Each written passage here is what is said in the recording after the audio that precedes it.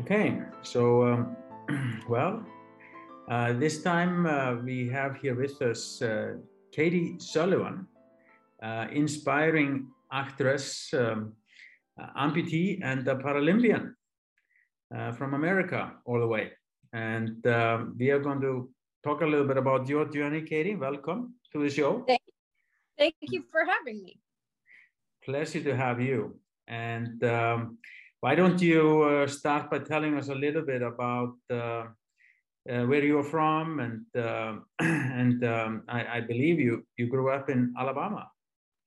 I did. I was actually born in Texas, and my dad was a military doctor, so I was born on a military base in Texas, and my parents didn't know. My amputations are congenital, and neither of them knew. I think it kind of was around the time, sort of before everybody got an ultrasound.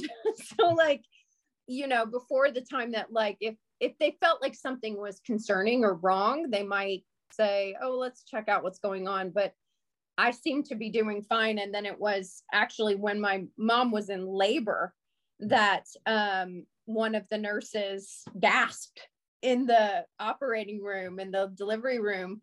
And they were like, here, have some oxygen. It was not oxygen. They knocked her out and got me out. So I from day one, I was missing both of my limbs from right above the knee. So I have full femur bones, and never really had any operations or true amputations. I had one minor operation when I was 6 to help me accommodate sockets. But other than that, it's just sort of don't mess with it. Like, it works. Don't mess with it. Yeah. And you had prosthetics since when? I got my first pair of, we called them rocker bottoms. They call them stubbies now. At least they do in America. I'm not sure what they're called around the world. But when I was 1, I started trying to stand up like babies try to stand up. And my parents were like, we got to get something underneath her. So yeah, I've been wearing prosthetics since the time I learned how to ambulate on my own. So you obviously learned very fast to balance and even run. For sure. I mean, it is something that is just sort of, I'm sure my core muscles are stronger than the average person's just to get up and walk around. I mean, it's a full body experience and commitment to walk on prosthetic legs every day. Some days are better than others, even this far down the road. But it's all I've ever known. So it felt kind of natural for you just to take on the Paralympics. I mean, I have to say that for me, growing up, I didn't participate a lot in sports. I was on a swim team as a kid, and I participated in some individual things, but it was not something that calling myself an athlete was a really hard thing for me early on, because I just was like, I don't feel like I'm an athlete. Like, I don't know what that is. And because I got my first pair of running feet when I was 25. So I had never run before in my life before getting a chance to try the running blades, the feet. And it's something that none of us realized. I happened to be quick. So, but I grew up acting, and I grew up auditioning for things, and I kind of approached being an athlete, and I kind of approached, track as an actor. I sort of would ask the questions of like, okay, how would an athlete act? I think an athlete would wake up at 5 in the morning and go to the gym before work. And I think an athlete would eat this avocado instead of those potato chips, or, you know, I mean, it was sort of, it was kind of fake it till you make it. And eventually, you know, when you're traveling internationally to compete in track meets, you start to go, okay, maybe I am an athlete. Like I can start calling. How fast did it go from the time you started running, 25 years old, on a running legs, until you were actually competing? That's a great question. I had never run before in my life. And I went to a running clinic because I had no muscle memory of running. Mm-hmm. So I would kind of hop on each foot twice because my brain knew what running was, but my muscles didn't. They didn't understand. Mm-hmm. And so once I finally did sort of that kind of clicked, it was at a running clinic for amputees specifically. It was within 2 months of that I was at a national competition. I was way in over my head. I was terrified. So early on, just feeling like I was like, can I just sing the national anthem? Like I would just rather do that than run this race. I was so scared. And I didn't have this is a great example of, you know, if you decide to do something, you have to really give it the dedication and the time, because at that first track meet, I took 3 steps after the gun went off and I fell. I tripped and I fell. Mm-hmm. Because I think it was nerves and just feeling overwhelmed and not knowing how to quiet your mind enough to do what you need to do. Mm-hmm. So my first big track meet, I fell on my face. And I had to get up, and I was crying when I got to the finish line. And it was that moment that I realized, if this is something I actually want to do, I have to respect it and give it the time and the commitment that it deserved. Yeah. But then you started to get really serious about it. There was a big competition in Brazil. Yes. That was kind of the beginning of your kind of bigger events. Bigger events. Yeah. I competed. That was maybe a year and a half in. Mm-hmm. So not even, probably about a year and a half after I first ran for the first time. Mm-hmm. And the thing about Paralympics is that you're broken down into categories. So and that kind of everybody is kind of across all disabilities. But it'll be like, I was technically a T stands for track, 42, and a number 42 is I am technically a T41, and a 41 is a bilateral above the knee amputee. Okay. But I was the first woman competing in the world internationally, bilateral on my feet, so not in a wheelchair. Amazing. And I had to run against T42 women, which were unilateral amputees above the knee. So, so out of the blocks, I was always playing catch up. Like, there's no prosthetic foot that's going to give you the power of a sound side.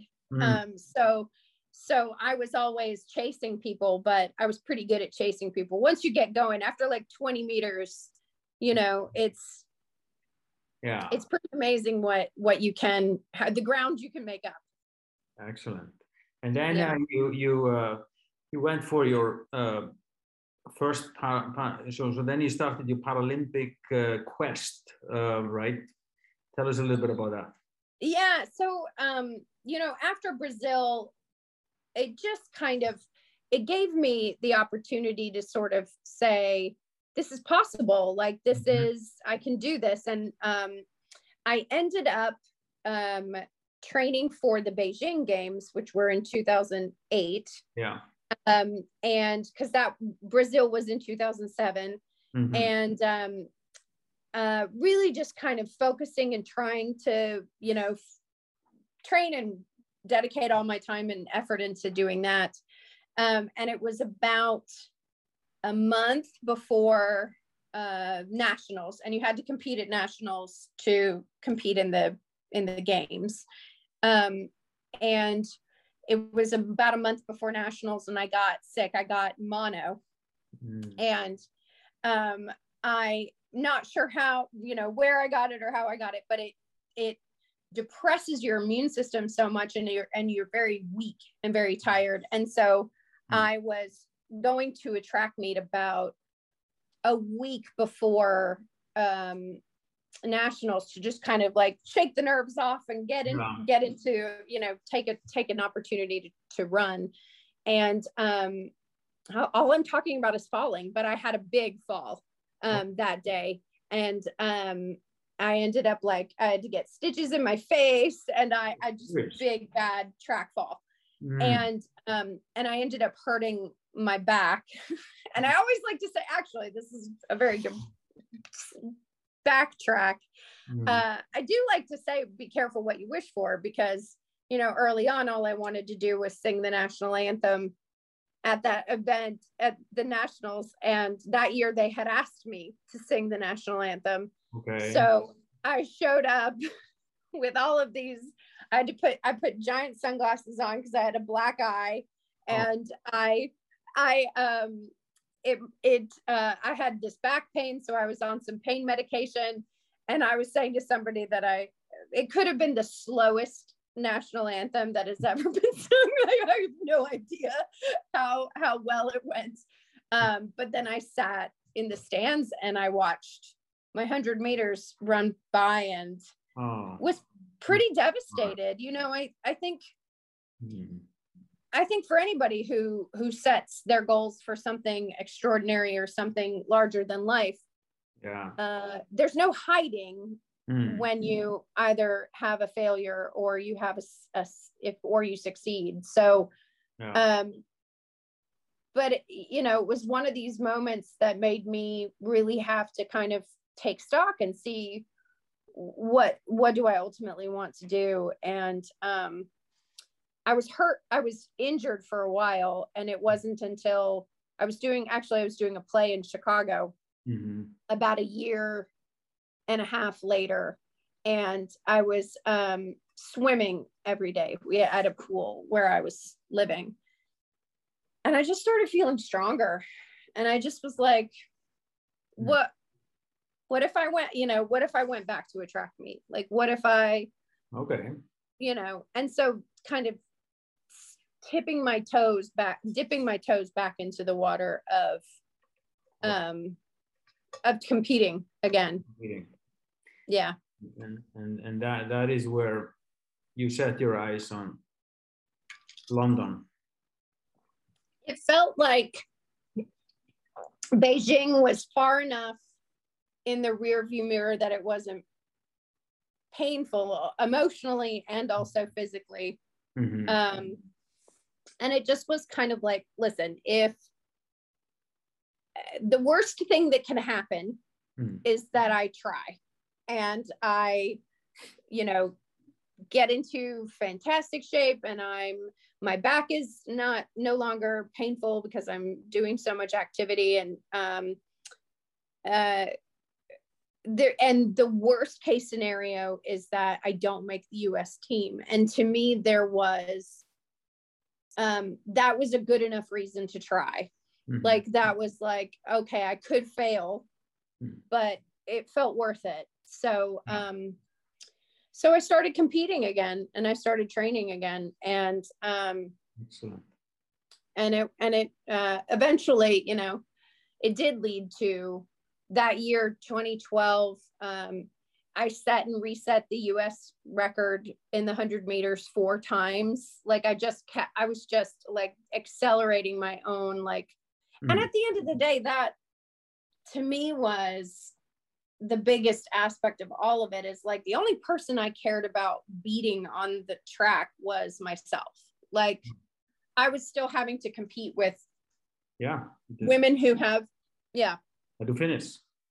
Just be there. So it ends up being like, who, you know, at the end of the day, you just want to strive to be your best. Yeah. And it truly was, and honestly, in London, going into that competition, I knew on paper, I was like, unless 3 people fell down oh, really? at the beginning of that race, I was like, it's not going to happen. And I only had one race I could run. It was just the 100 meters. I couldn't, we didn't, no other we had no 200. And actually the 200 meter was my better race because like I said, about getting up to speed. And so I trained, I mean, if you want to get technical, I trained for 4 years for a race that was going to last less than 18 seconds. Okay. You know? Yeah. So at that point, you really just have to soak up the experience. And, you know, whatever happens, you just kind of have to, I mean, but I had so many other things that I was focused on. Like I said, like we've said, I'm an actress. That's what I got my you degree. picked fantastic games, at least. I mean, these were the first Olympic games that were sold out in history. I mean, it was such amazing games. I was there myself. It was incredible to be part of. And so it might have taken you a while to get there, but at least you got the best one so far, I think.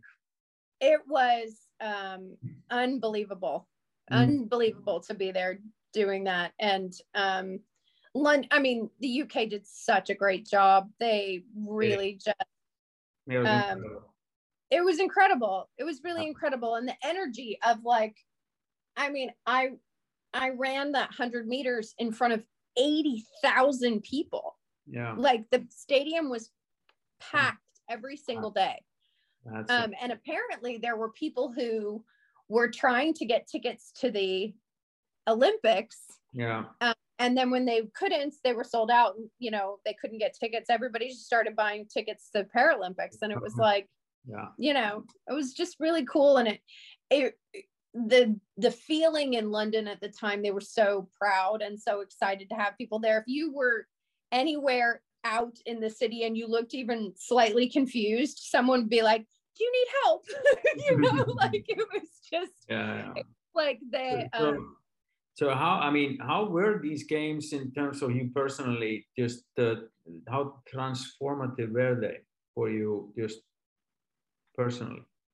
I think the transformation ultimately kind of comes with, I mean, I think with any athlete, you sort of realize those moments are few and far between, and it's the commitment to yourself, and it's all of those days that you are on the track by yourself and no one is cheering and no one is, I think that was sort of the biggest shift in at least thought, and the biggest impact on me was sort of realizing that if you show up for yourself and you work hard and put one foot in front of the other every day, you can achieve amazing things. I mean, crazy things. Yeah. I mean, if you had told me as a teenager that you could just list off all these she's an actress, she's a Paralympic, you know, like you say all these things,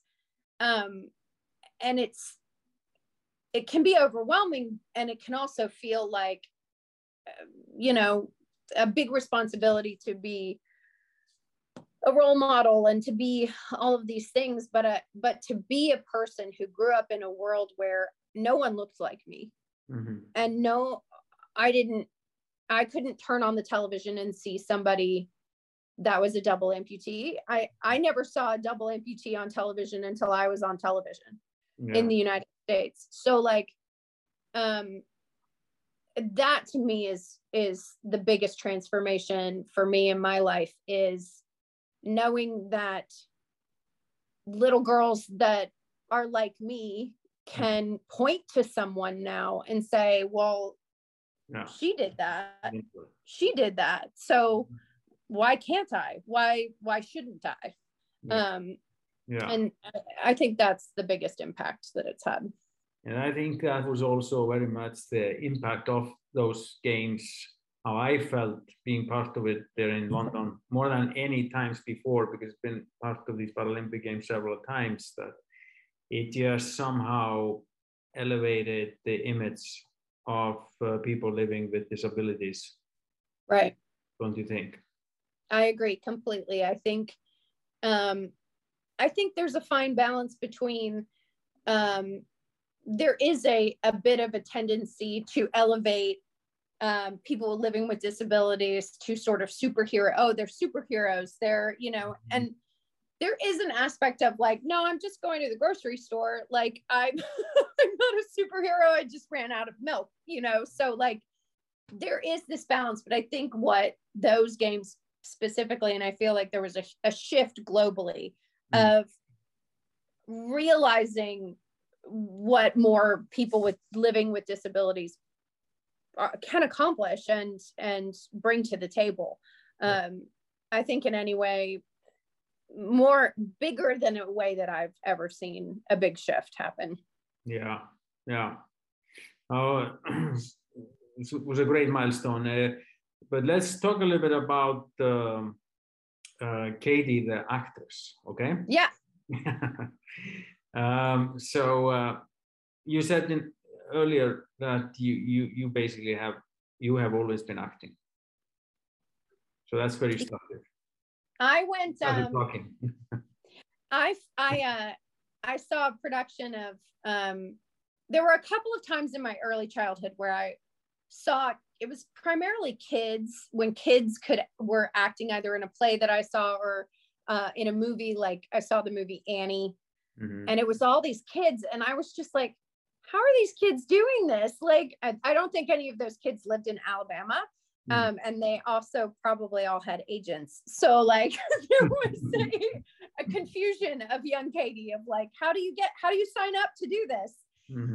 But I went to my first audition when I was 12. I begged my parents to take me to go for a play, for a children's theater. It was Sleeping Beauty. It was just this tiny little thing. And I played a townsperson. And I just was like, this is it. Like, this is all I want to do. And oddly enough, I don't know how oddly, but like in 1996, I was like, what year was that? I actually performed at the opening ceremonies. The Olympics were in Atlanta. And I was a singer. I was one of the kids picked. I think I was 16 years old. We were in Atlanta too. Yeah, but as well. Oh wow. we keep missing each other. Yeah, we never met. Yeah. But I was standing on a field, a big soccer stadium singing, and I was just like, that is what made sense to me, to be a part of any sort of Olympic anything. Was like, oh, clearly I'm a singer, I'm a performer, I get to, that makes sense. So if you had told that kid that she would then, be competing in an Olympic and Paralympic event, I think she would have laughed at you. But I ended up, I wanted to study. I wanted to learn how to be an actor. I wanted to learn method and theory, and I really wanted to get my hands dirty. So I went to a conservatory audition for university, and I studied acting. And when I got out of college, I moved to Chicago for a while and did theater, and spent most of my time early on in LA. And I'm now in New York, in the New York area, because I've done some stuff off Broadway, and this most recent, this last year, I was on the new season of the show Dexter on Showtime. So back and forth to Boston, and yeah. So the acting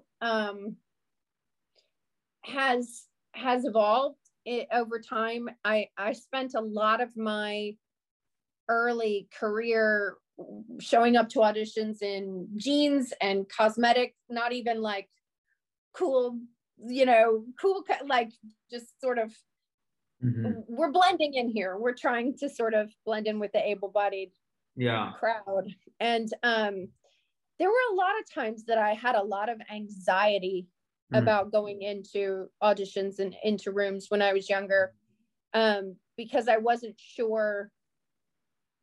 It almost felt like having a disability was this big liability. And I feel like we have had, in the same way that the London Olympics opened people's eyes to athletes with disabilities and people who live their lives that way, I think it started to, it's becoming so much more a movement in Hollywood as well, of inclusion. And, don't take an able-bodied person and sit them in a wheelchair. Let someone who lives their life that way and from that perspective play that character, because they're going to bring something to that perspective of that character that an able-bodied person never would. A subtlety. Yeah. And you feel like that is changing since you've been at it for a while now, and you've seen that development for a certain time. I do feel like, I think we still have a long way to go. Individuals with disabilities are the largest minority in the world. And we are still the least represented in our entertainment and our media. Things slowly are, it takes a long time to turn the ship, but I'm so much more busy than I was when I was younger. There would be years that I would have one audition in an entire year, because people were either not willing to pitch me for things or not willing to see me. Who knows? But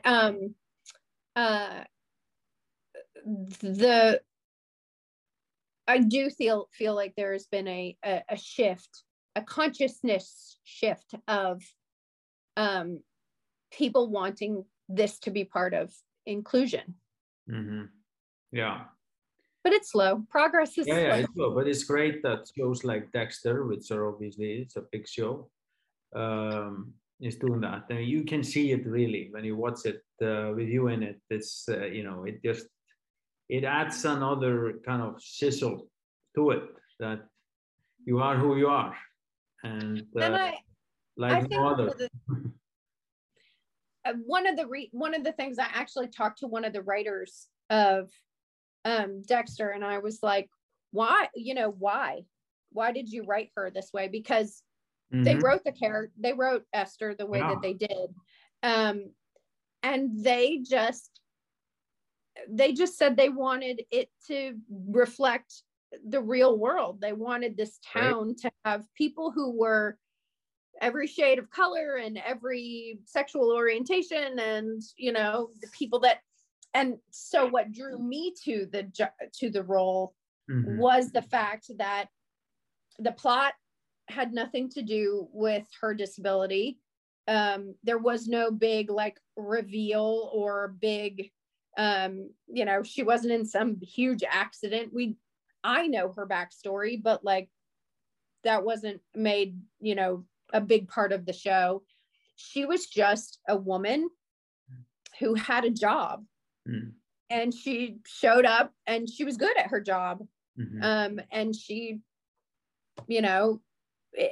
she happened to live her life from that perspective, but it wasn't about that. And I think that, to me, that's the most exciting shift that I have seen, because usually in past shows that I've been on, nothing against any of them, but it's always been, you know, oh, at the end of the scene, stand up, and we'll be like, oh my God, you know, like, or, you know, there's always sort of this reveal of the prosthesis. And instead, and it also often is a plot point, or, you know, I did a TV show right before the pandemic kind of shut everything down in the United States, where I played a doctor who uses a wheelchair. But then there's this huge explosion and all this stuff happens and like falls on me and all that stuff. And it's just, it was refreshing to work with the people on Dexter, because they specifically came at it from a place of yeah, this is just who she is. Yeah. Yeah. Oh, that's great. But so Dexter is definitely a big milestone for you, and but also obviously before that, it's worth really definitely mentioning is the cost of living show that you were on. And yeah, so I was it was funny, I was just with the writer of that play this last week in New York, and it's been about 6 years since the first time I was sent that script. And it is a beautiful play about, again, it's people who live their lives from this very specific place of like, disability is my reality. But they never, it's not an educational, like, it's not an opportunity to say, this is what a spinal cord, you know, this is what CP means. Like, it's all just people and relationships and people trying to figure out how to help each other without kind of steamrolling the relationships. And it ended up off Broadway in 2017. And in 2018, it won the Pulitzer Prize for drama. And it's a beautiful story. I've been able to do the play, and I did the show in London. It was actually one of these moments in my life where I was like, oh my gosh, such big things have happened for me in this city in London. Yeah, we're so, I mean, that's amazing. So London, and then the Pulitzer Prize. I mean, that's quite accomplishments in a short time. Obviously now Dexter, and what's next? What's next? Well, I can't speak too much specifically about what's next. So there's good stuff. I'm going to be, there's an opportunity, if people are in their New York area, to see me sometime later this year in a project. So there is stuff, but it's, you know, you can't talk about it. I've actually also been doing a bunch of voiceover work. So I've just recently had the opportunity to voice an animated character, which is really exciting and fun. And I'm really excited for kids to see her, because my character actually uses a prosthetic leg, but it's never talked about. It's just who she is, and she shows up, and it's going to be a really sweet show, and I can't wait. But none of it, I can't tell you anything. No. Okay, have to wait. You will keep us posted. Yeah, please do. So obviously, as someone who has been using prosthetics for so long, I'm curious really to hear your thoughts. you are an expert, right? So how do you feel about the prosthetics as they are today? And you have any? I'm sure you have some opinion on that. I sort of feel like I have a, I think amputees sort of have a love-hate relationship with their prosthesis. I think there are certain days where it's hard. You're basically asking your body to, and your skin and your muscles to put up with something that is not a natural thing to attach to your body, but the freedom and the independence that it can offer people, and the fact that you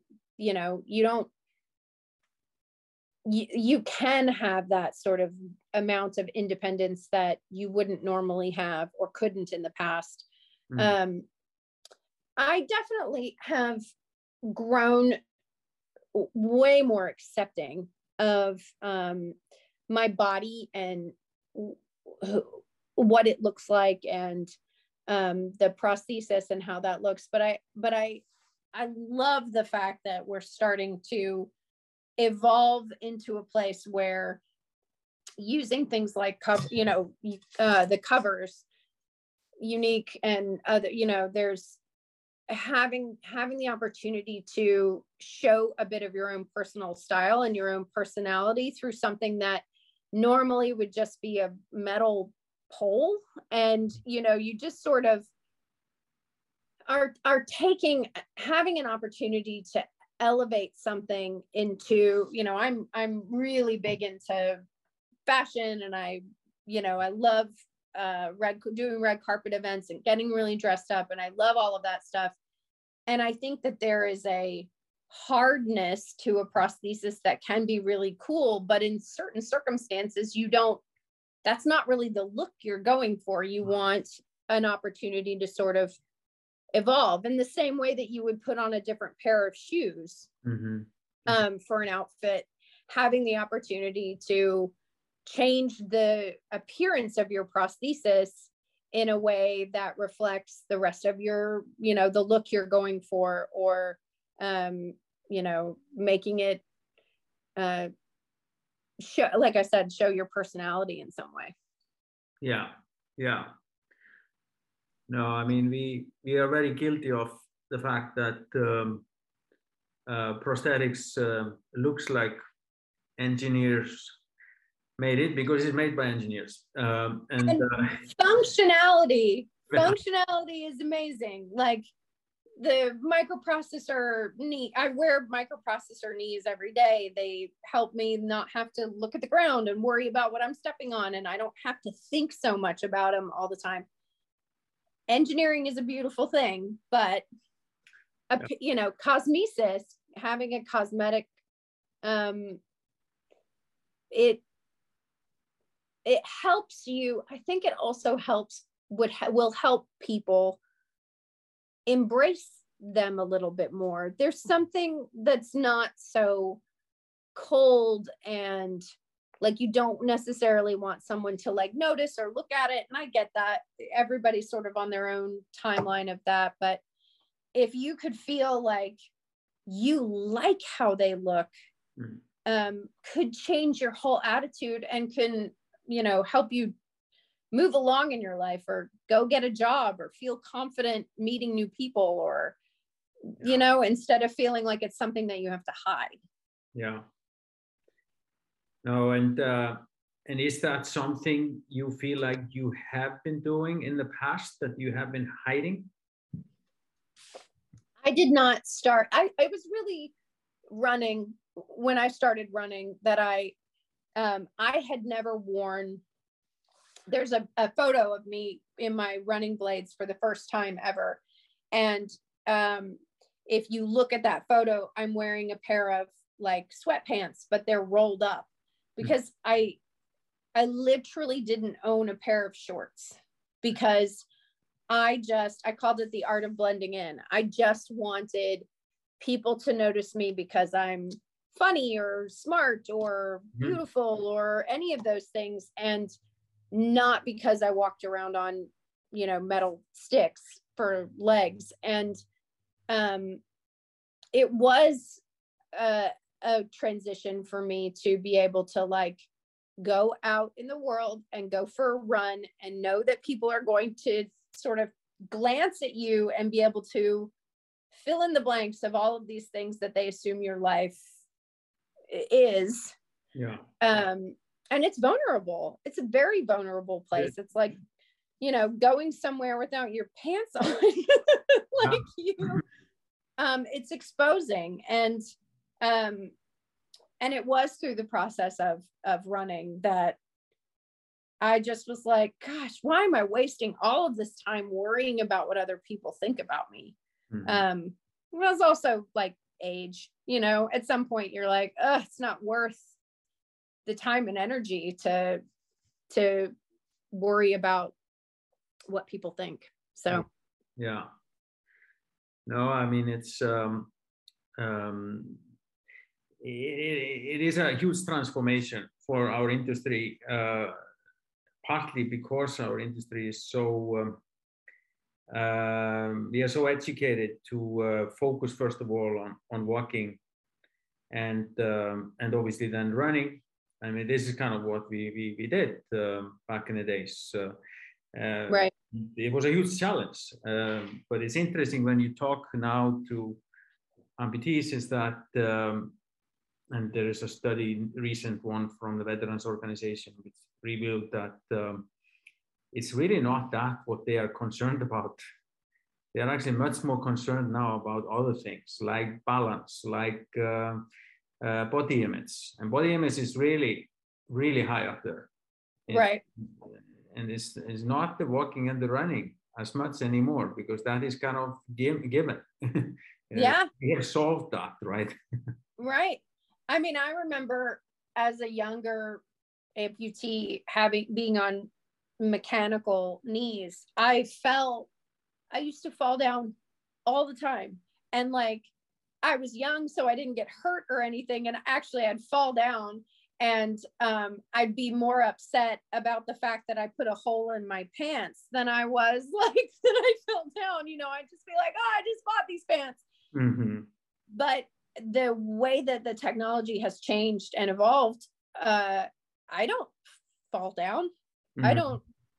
I don't even think about it most of the time.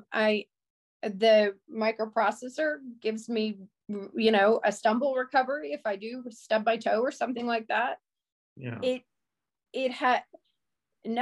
the end of the day, like the technology has really changed the fact that you don't have to think about these things all the time. And that doesn't surprise me that people are like, can it look better?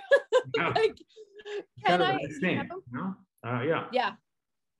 Yeah. I mean, it's then you said earlier that you are big into fashion. I mean, will prosthetics just evolve into not being really medical devices, more like this what we are both wearing, you know? It's right. It becomes a fashion choice. Yeah. And absolutely. I think I think that people again, like we said earlier, I think people's perceptions are very different, starting to evolve as well. But I can't, I feel like we need more of these. People need to see Paralympic events coming to their televisions in their homes. They need to see characters on television who aren't doing something extraordinary. They're just going to work and they live their life with a disability. It's all normalizing. Yeah. Normalizing it for people who just, are trying to get up and live their lives, and, they're not trying to get to the Paralympics, but they still want their legs to look cool. Yeah. Exactly. Katy, been great talking to you. You are quite an inspiration. Incredible what you have achieved, and you are still so young. And what I wonder, as someone who has lived with limb loss all your life, your message to maybe younger yourself, new amputees that are going through that situation, starting on this journey. I think if I could say anything, is one day at a time. I mean, early on, figure out how to inspire yourself to set small goals, and eventually a long line of small goals, you can look back and see that you've climbed a mountain. But if you're just standing at the bottom of a mountain looking up, it's overwhelming. It's teeny tiny steps the whole way. Yeah, it's a work. It's patience. Patience, yes. Yeah. Yeah. Well, wonderful. Thank you so much for joining me here. And yes, thanks for having me. It's been great talking to you. Likewise. All the best to you. You too. Talk